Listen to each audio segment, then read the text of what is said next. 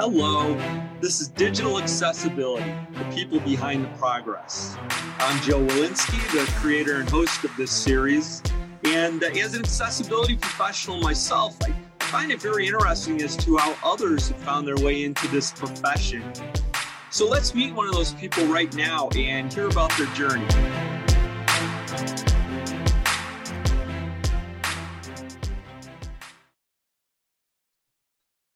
Well, hello. I am talking today with Whitney Quesenbery. Hello, Whitney. How are you doing today? Hi, Joe. I'm great. It's been a long time since we talked, but it's great to be speaking to you again. Well, I'm talking from my home office on Vashon Island near Seattle, Washington. Where are you talking to us from? I'm about as far away as we could be. I'm talking to you from my home and the headquarters of Center Pacific Design in Dorchester County, Maryland, which is almost to the Atlantic Ocean. Well, it's great to be able to have this chat with you. Now, we've known each other for a long time and kind of in a lot of different phases of work in that time. And so it's kind of fun for me to kind of maybe be able to revisit some of that with you in this conversation as we get to your work with accessibility. But why don't you just start by letting everybody know what things you're involved with right now? Oh, I'm in phase 150 of my life. I now run the Center for Civic Design. We think of democracy as a design problem and have been working with election offices and advocates now for almost 8 years. Just trying to make it easier for people to vote, which means access in the broadest sense, accessibility in the narrow sense, and supporting the implementation of policies. Like so many people who work in design, it's one thing to have a great idea, but it's another thing to execute that idea well. Well, I think we'll come around and dig into that a little bit more detail because I think that part is really fascinating. But also, before we go any further, I wanted to just mention your book, A Web for Everyone, Designing Accessible User Experiences. Personally, it's one of my most dog-eared books. I have Post-it notes all over it. It's not only has great information, great stories, but as somebody who started out as a person involved in doing a lot of writing, it's also a really cool book. So, well, thanks. We worked really hard on it. It's always hard to write a book. You think you have a whole book in you, or in the person you're writing with. You think you two have a whole book in you. You turn out you've got about half a book, and then you've got to fight your way through the rest of it. It's still really relevant. It's been out for like 6 years or so, something like that. But how did you come around to deciding to do that book? Because I know how much effort goes into those things, and certainly with this one, you can tell a lot of effort went into it. Oh, it's sort of an accident. It's like so many things in my life. It was one of those serendipitous accidents. I'd already written a book on storytelling for Lou Rosenfeld, for Rosenfeld Media. And we were chatting as we did from time to time. And he said, would you take a look at this proposal for an accessibility book? And it was sort of another walk through 508 and very, very procedural and requirements oriented. And I just thought, Rosenfeld's sort of imprint is about practical guidance for people in user experience. And nobody really loves designing to a lot of requirements, but we do love designing to understanding people. And so it was late at night. I read it and I started typing. I bashed out this email. Oh, Lou, this is they're not a people in it. This really isn't a great book for Rosenfeld. And what a book for Rosenfeld would look like would be this. And I hit send, and I just realized what I'd done. And he'd been approached by Sarah Horton about a book, and he thought she had a lot of credibility in the field from the Yale Manual of Style, which is one of the first really great style manuals for accessibility. And I could tell a story, and he knew I could get a book out of me eventually. And so we put that together. She brought some principles, the idea of the principles, and I brought the idea of the personas, and then we wrapped the whole thing around it. Our really core idea was, instead of thinking it as a series of requirements, think about it through that process of user experience, starting with people and ending up with some of the details along the way. So that was how it came about. Well, I think it was really good approach, because as I work with people and help people get in the accessibility area, one of the first things that happens is often people get overwhelmed by all the guidelines, and just all the work that's out there, and I try to tell people, pick a piece that you're comfortable with and relate to that and kind of move from that. And the stories that you use, those personas, I think, really help people to dig into a part that resonates with them. I think the other thing we thought about a lot was what role people were in and how their responsibility for parts of UX would vary. We all say, well, what am I supposed to do about climate change? Well, but we know we could drive less, and we know we could recycle more, and you can build on those habits. So if you're a content writer, for instance, you can start thinking about clear language. You can make sure things are tagged correctly. If you're putting images there, you can do alt text, and that's all just part of the content, just like any other content. It's just a few more things you have to put around it. When I edited the UXPA magazine for a number of years, we set up our template for work from editing the articles so that you could see any illustration in context, and you could see both the caption and the alt text. So you could think about how that illustration fitted into the content, just like you would if you were doing a publication. And you could think about what was going to be visible for everybody to see and what was the alt text you needed to help someone visualize it who couldn't actually see it. And we thought a lot about not just people who were blind, but people who were on what was then thin web connections and maybe weren't pulling up a big complicated graphic, and it would let them know if they wanted to spend their download minutes to grab that image or not. So like so many things, we started thinking about how things that make the web accessible for a narrow group of people with very specific needs also make it more useful and usable for people with broader everyday needs, and bringing those things together is really sort of part of our goal, which is why we called it A Web for Everyone. Well, it's certainly a great book, and I'll include links to that in the notes associated with this. But as somebody who is interested in bringing new people into this accessibility practice, getting more people involved, one of the things that I find useful is just letting people know that there's a lot of different paths, and that most accessibility professionals, had no idea that they might end up in that space at some point. And that's kind of the theme of this series. So maybe we could go back. You could kind of pick whichever starting point that you'd want, but maybe touch on some of the different highlights that moved you through your career and found you to where you are today. Yeah, my starting point was really clear for me. It was after the 2000 election. I was on a panel at a conference at NIST talking about usability testing and how we should bring that into elections.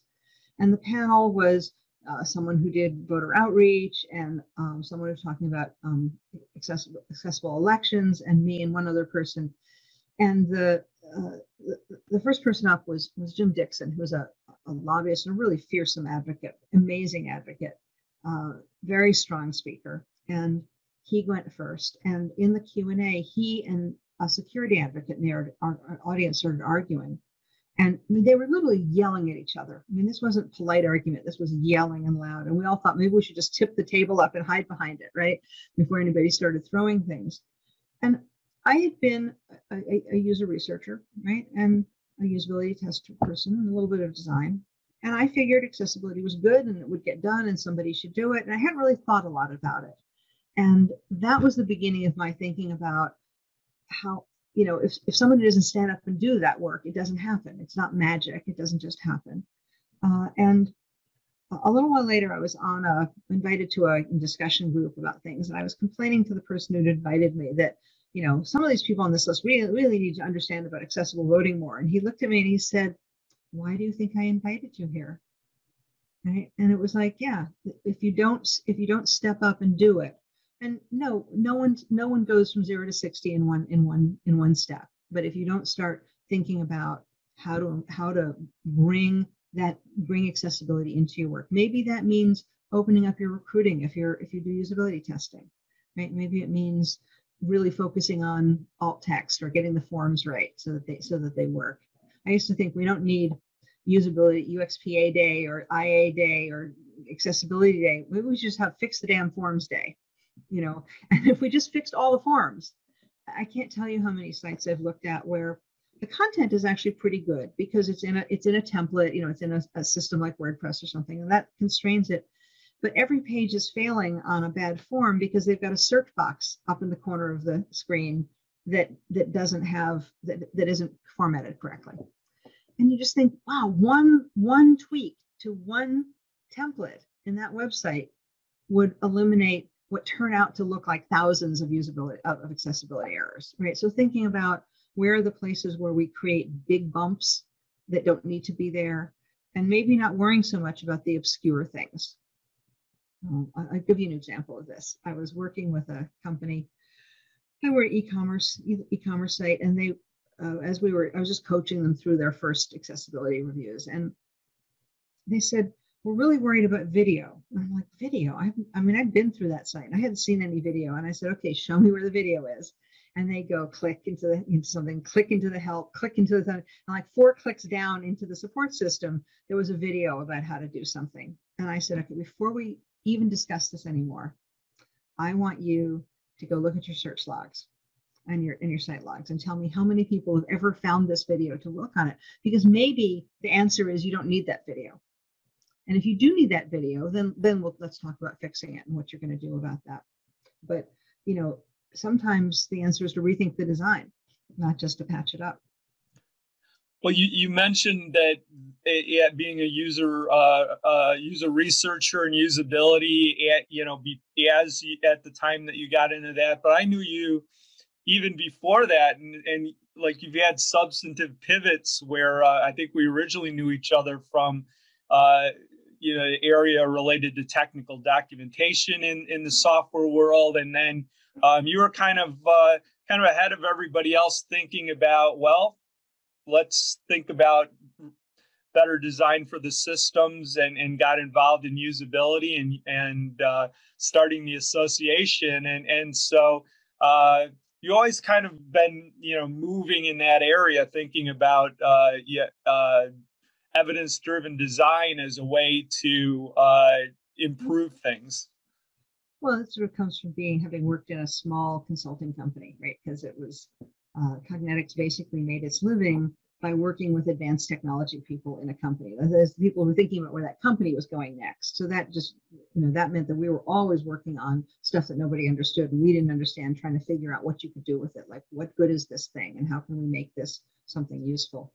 And it just by accident, a lot of the projects that they worked on were large information sets, well before we knew how to call it information architecture. We were thinking about how to organize that.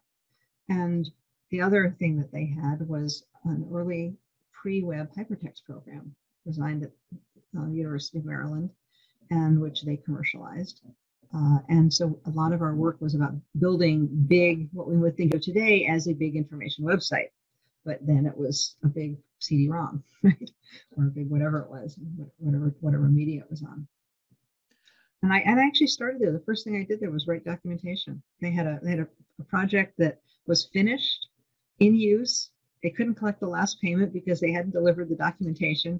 I went down for an interview, and they said, and by the way, the developer is leaving on a cross-country hiking trip in a month, so you have that much time to get it done. Do you think you can do it? And I went, well, sure, why not? Had no idea what I was doing. Dived in, discovered I loved it. Well, it took me a little longer to find my way into the user-centered design area, but I mean, today we have user experience and usability are just solid disciplines that people go to school specifically for.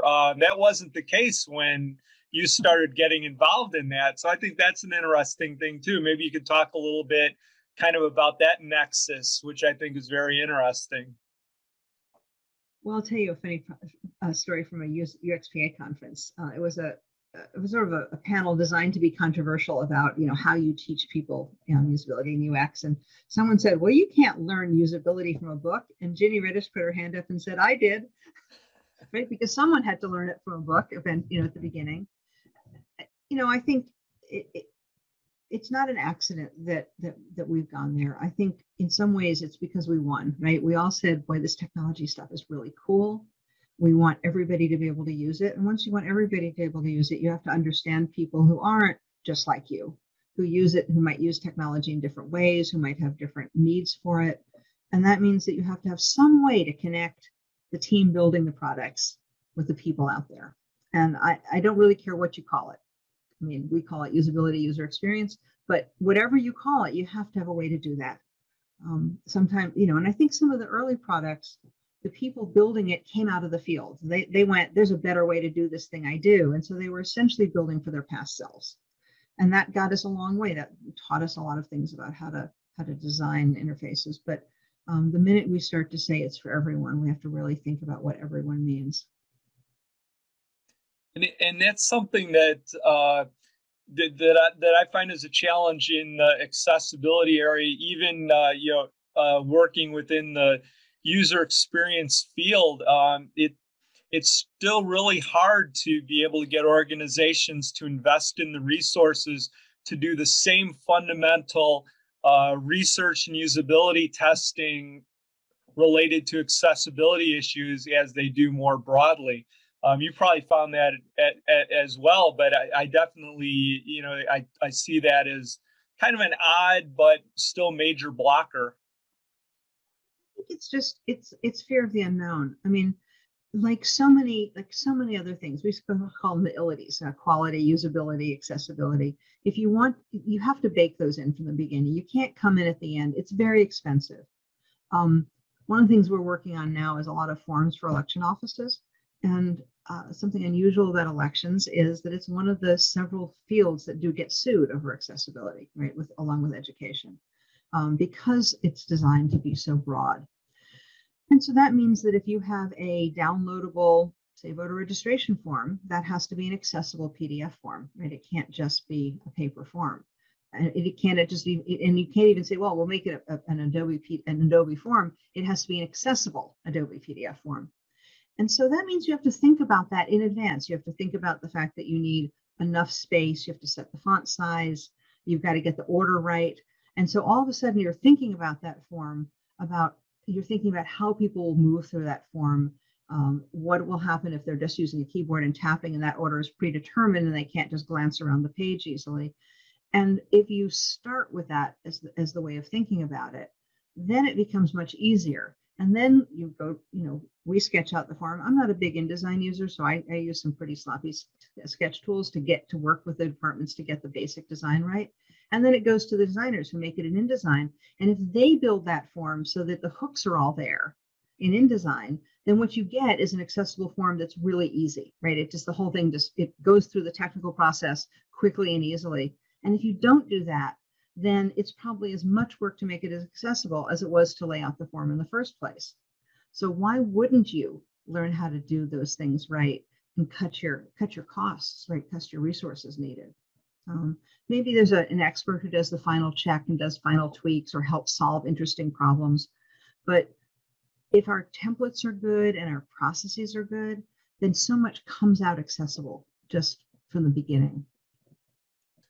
Well, you mentioned the issue of legal action, and that you're right. That tends to be a driver in a lot of cases. Fortunately, a lot of organizations aren't in a place where the stick is going to be the thing that moves it. So we're always looking for the carrot, and it really is a challenge to to make accessibility visible. There's certainly an ROI there. People with various physical challenges are among the most ardent supporters of digital tools because they can dramatically simplify life. But if something isn't available through a screen reader for a person who's blind, it's a binary. It works or it doesn't. You get to get that government information or other information, or you don't. I was doing a project for IEEE, the big engineering organization, and they were about to launch a new framework for their website, and they were concerned about accessibility. They had that on their radar already. And so we started doing some recruiting by just, we did some recruiting by mailing directly to members, but also blasted out to a number of lists. And I was busy scheduling things, and I get an email from somebody that says, hey, will this thing work with my screen reader? I mean, not will the site work, but we were doing remote testing. Will the remote tool work with our reader? So we had a double layer of accessibility problem. And we went back and forth a couple of times. And finally I said, we're obviously both sitting at our desk. Why don't we just try it out? We tried it out and it worked pretty well. And we spent a couple of minutes talking about things. So when I would, if we would normally say, oh, go click on a link here, we might just push the URL into chat. So we get scheduled into the test. And we did this in a room with the team together in a room. The participant was on screen. And he said, well, do you want me to slow my screen reader down? And I said, no, I want them to hear exactly what your experience is like. Well, I change it so it's a really growly. I don't like high pitched sound. So I change it to a low pitched sound and I go really fast. And I said, whatever you do to the screen, it's fine. We know the screens, right? And so we set up a second screen and we had somebody bringing up the screens that he was going to. So it was a full visual look of it. And he went wailing through that site. He was the fastest participant finishing the tasks that we had in that test. And I suddenly realized that one of the things we'd done was include, on some pages we had an on this page link, and they were all headers. So if he hit there was a header for it. So if he hit H 3 times, he was at the on this page link, and he could just jump down that list of links and jump into the page. And he figured out that really fast because he's an engineer, right? So he's good with technology, happens to be blind, right? Happens to be using assistive technology as part of his engineering suite of tools, and was really good with those tools. And so we spent some time at the end of it talking to him about how he navigated and learned a couple of tricks that got baked into the design about making them easier for everybody to see that there was a way to get through that page quickly, because IEEE, in addition to, the normal range of people with disabilities, is also an international organization. So a lot of people are reading that site in a second language. Yeah, there's certainly so many of the affordances that we come up with. If we can kind of get involved early on, we can have a lot of innovation that works across that whole spectrum of abilities. Mm-hmm. Well, I wanted to make sure that we reserve some time to talk about your current work, because I think it's so valuable and also fascinating as somebody who kind of keeps up on elements of the democratic process. And so I wonder if you could talk a little bit about what you're working on today. Sure. So Center for Civic Design, as I said, democracy is a design problem. The genesis of that was in the 2000 election. Like so many of us, I'd been voting. I assumed voting kind of worked. And 2000 was a real eye opener for all of us, because it was demonstrably a design problem that happened in that election.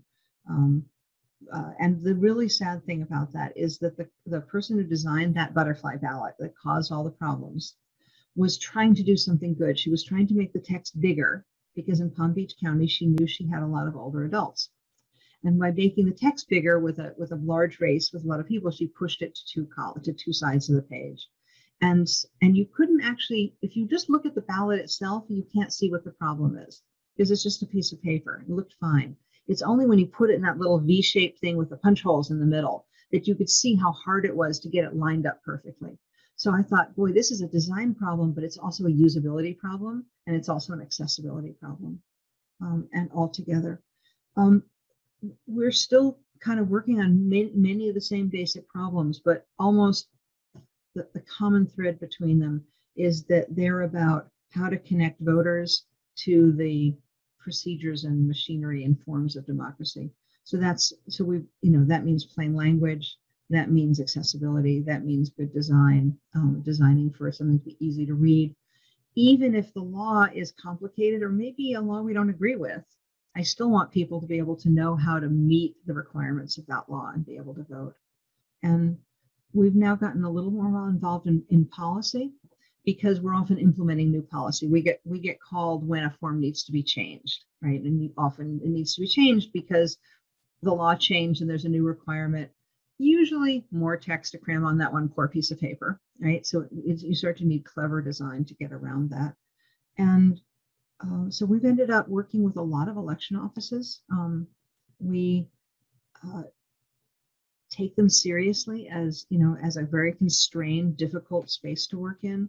And we'll meet them where they are. If this is how much they can do this year, that's how much we'll do with them. And then we'll sort of point forward to the next year and maybe things they could do then. And we're starting to see election departments that have brought in people who know how to do a decent website and have begun to think about the brand of the election.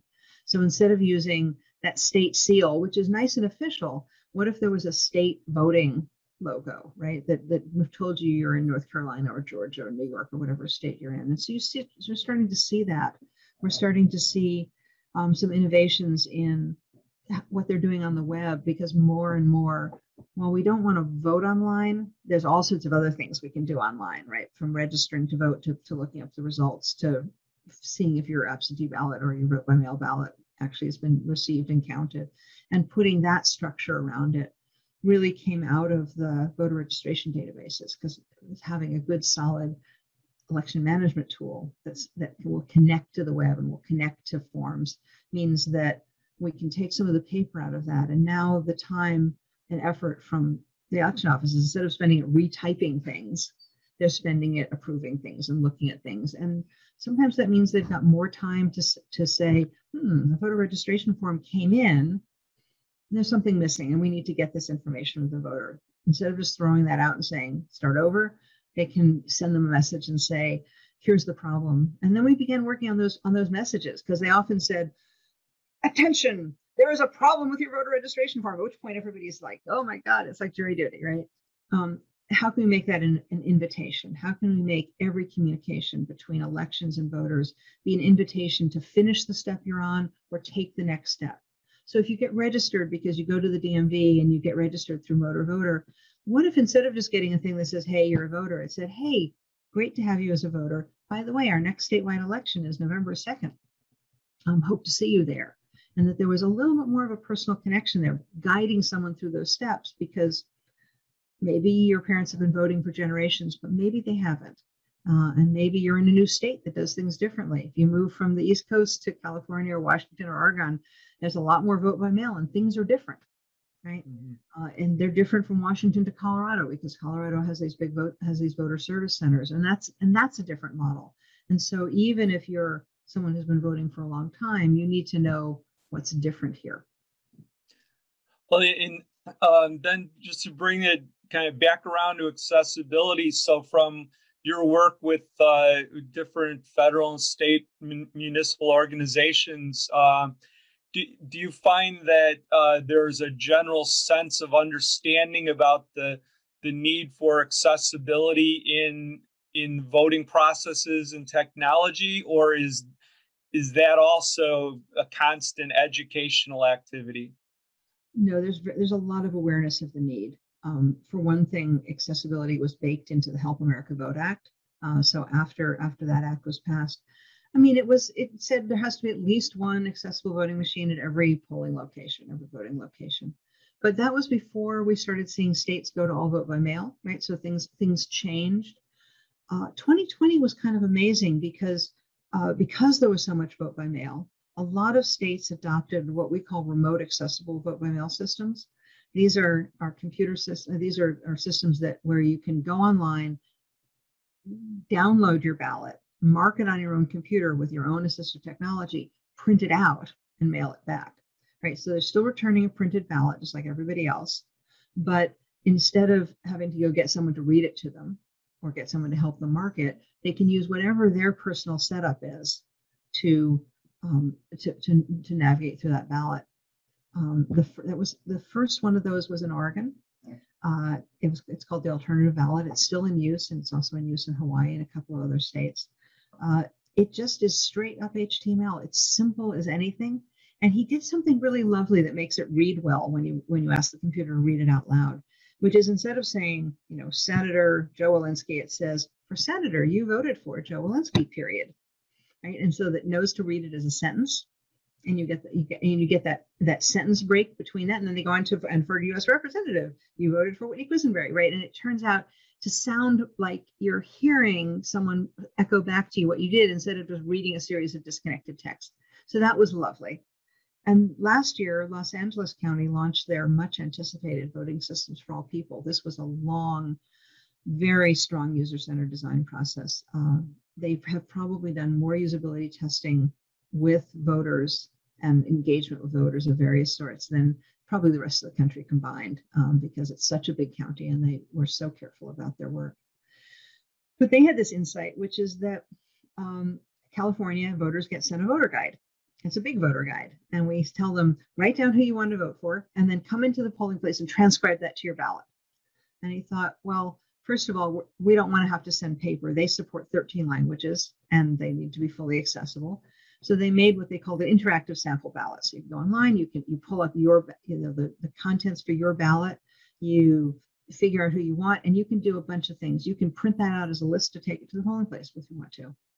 It also serves as the remote accessible. It serves for their overseas voters who have a system very much like that, where they can they have an extra ability to be able to fax it back if they want to. And then the last thing that they did was say, well, especially in California, where a lot of stuff goes to direct election with ballot questions, you can print out what they call a poll pass, right? Prints a QR code. You take it into the polling place or into the vote center. You scan that QR code. It loads all your choices into the ballot. It lets you review them. You can add to them, change them, whatever. And then it casts your ballot like everybody else. So with one interface to interact with the ballot, they've sort of supplied all of these sort of odd cases of, now maybe someone who doesn't read very well still has a way to go to the polling place because they know that what their selections they've been able to confirm on the computer. They can go into the polling place at an accessible machine. They don't have to go through and read the whole ballot to type it in. All they have to do is read the list of who they've voted for and make sure that's correct. And there's headsets on the machine, so they can do that. So they spent a lot of time thinking about the difference between using the audio if you can't see the screen and using the audio if you can see the screen, and making sure that it worked for both, because it's good for literacy. It might be good for people who are in a wheelchair and can't get close enough to the screen to see it. And it might be used for people who have a visual disability and can't see the screen and really need the audio to be able to read it at all. So it's a lovely kind of universal, not each and every, with multiple channels baked into one process of learning about who you're going to vote for before you go to the polls. Well, I think everything you've talked about definitely creates a more positive outlook. The idea that, we hopefully keep always moving forward to improve this area. Yeah, it's a slow world, right? Because it works on a 4-year cycle, and so one of my realizations was that there's lots of little elections, and little elections are like your pilots, right? They're where you try things out. Special election, a little regional election, or a water district election. That's the place to try out new things and trying to bake some experimentation into the process, so that the experimentation isn't happening in the big off year and presidential year elections. It's happening in smaller, more controlled things, just like you would do small releases of any other software. Well, we've covered a lot of ground in a relatively short amount of time. So I want to thank you for taking the time to share your ideas, your thoughts, talk to us a little bit about your journey into accessibility, and hopefully we'll meet up at a physical event again sometimes in the future. That would be awesome, Joe.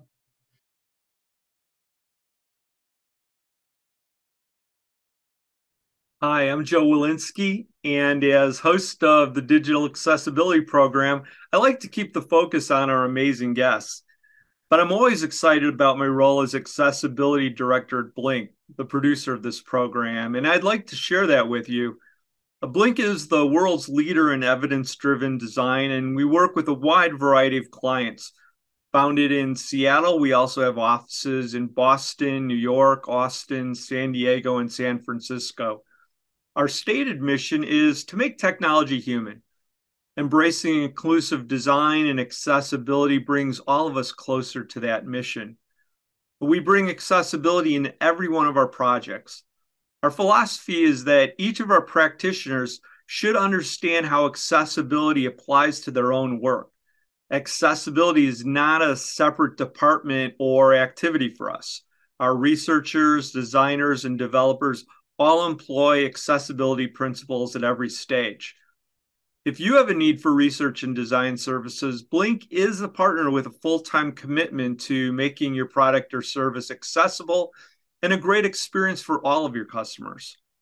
Some of the specific areas where we can help: using research to better understand the needs of your customers with disabilities, innovating to make sure your accessibility is the best-in-class design. We can move existing designs to development in a sprint, and maybe most importantly, we provide a turnkey transformation to an accessible site or app. Of course, compliance status is something that we always include as part of the service. If any of this is of interest, please get in touch with me directly at joe@blinkux.com. That's joe@blinkux.com. Thank you. And please take a moment to rate our program in whatever app you use.